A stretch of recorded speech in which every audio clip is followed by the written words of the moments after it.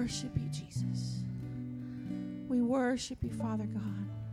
Thank you, Holy Spirit.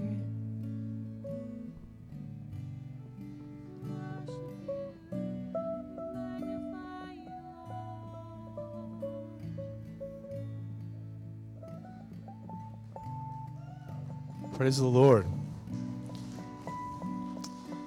You can be seated.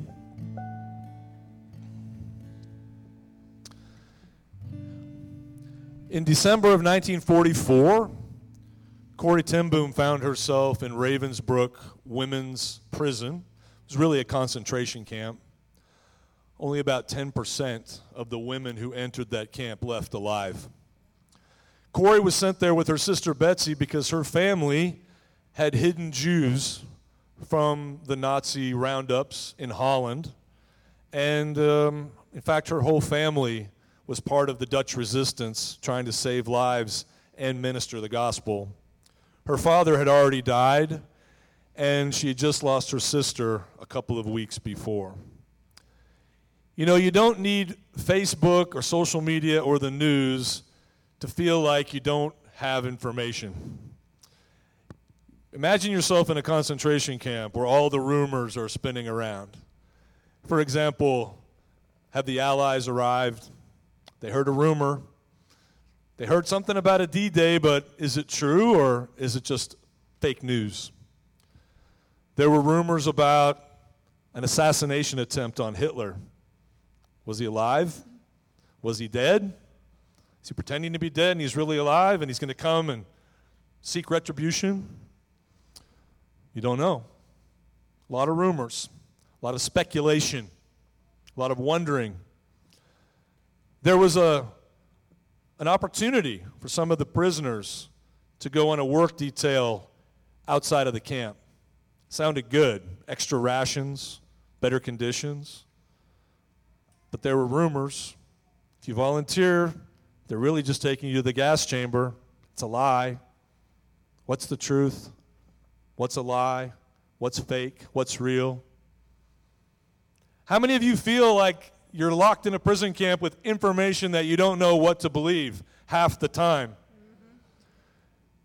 But God knows.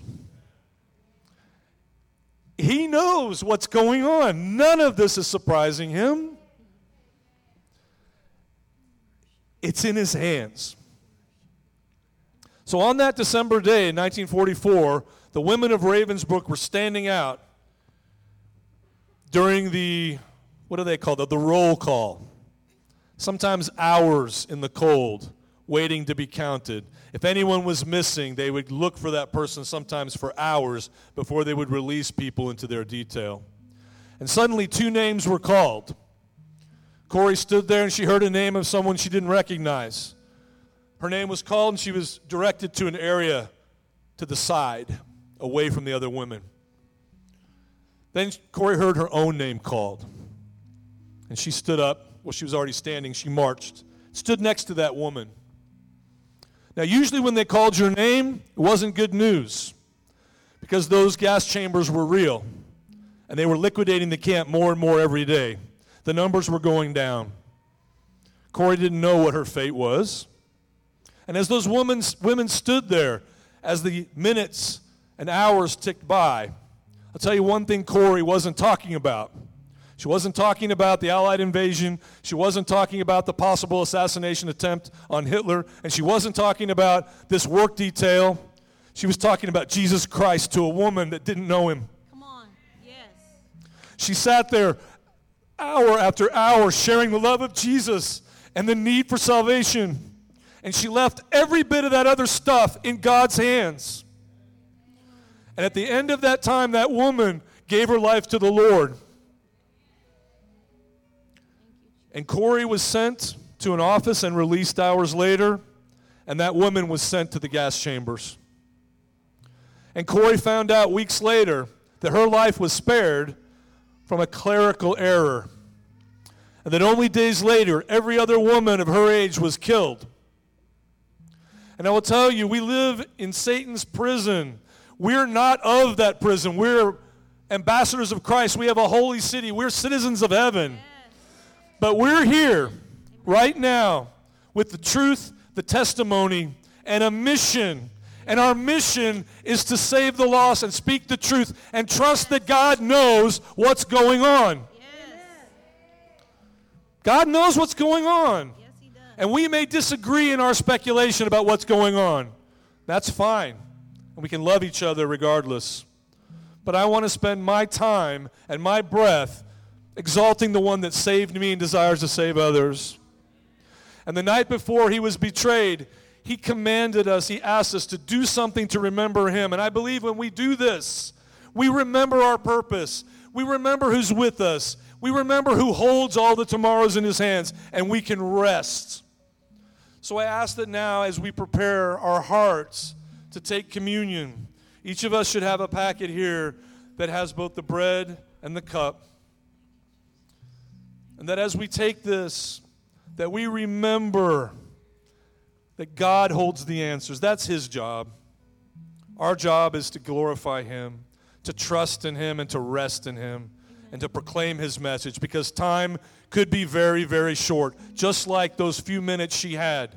We may be in the last hour. For some people, it is the last hour, no matter how long Jesus tarries.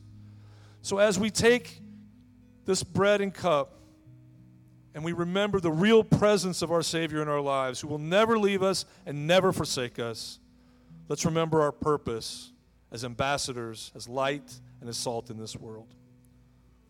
Let's go ahead and partake of the cup and the bread. Thank you, Jesus, that your body was broken, that ours is healed. Thank you, Jesus, that you shed your blood. It's our forgiveness.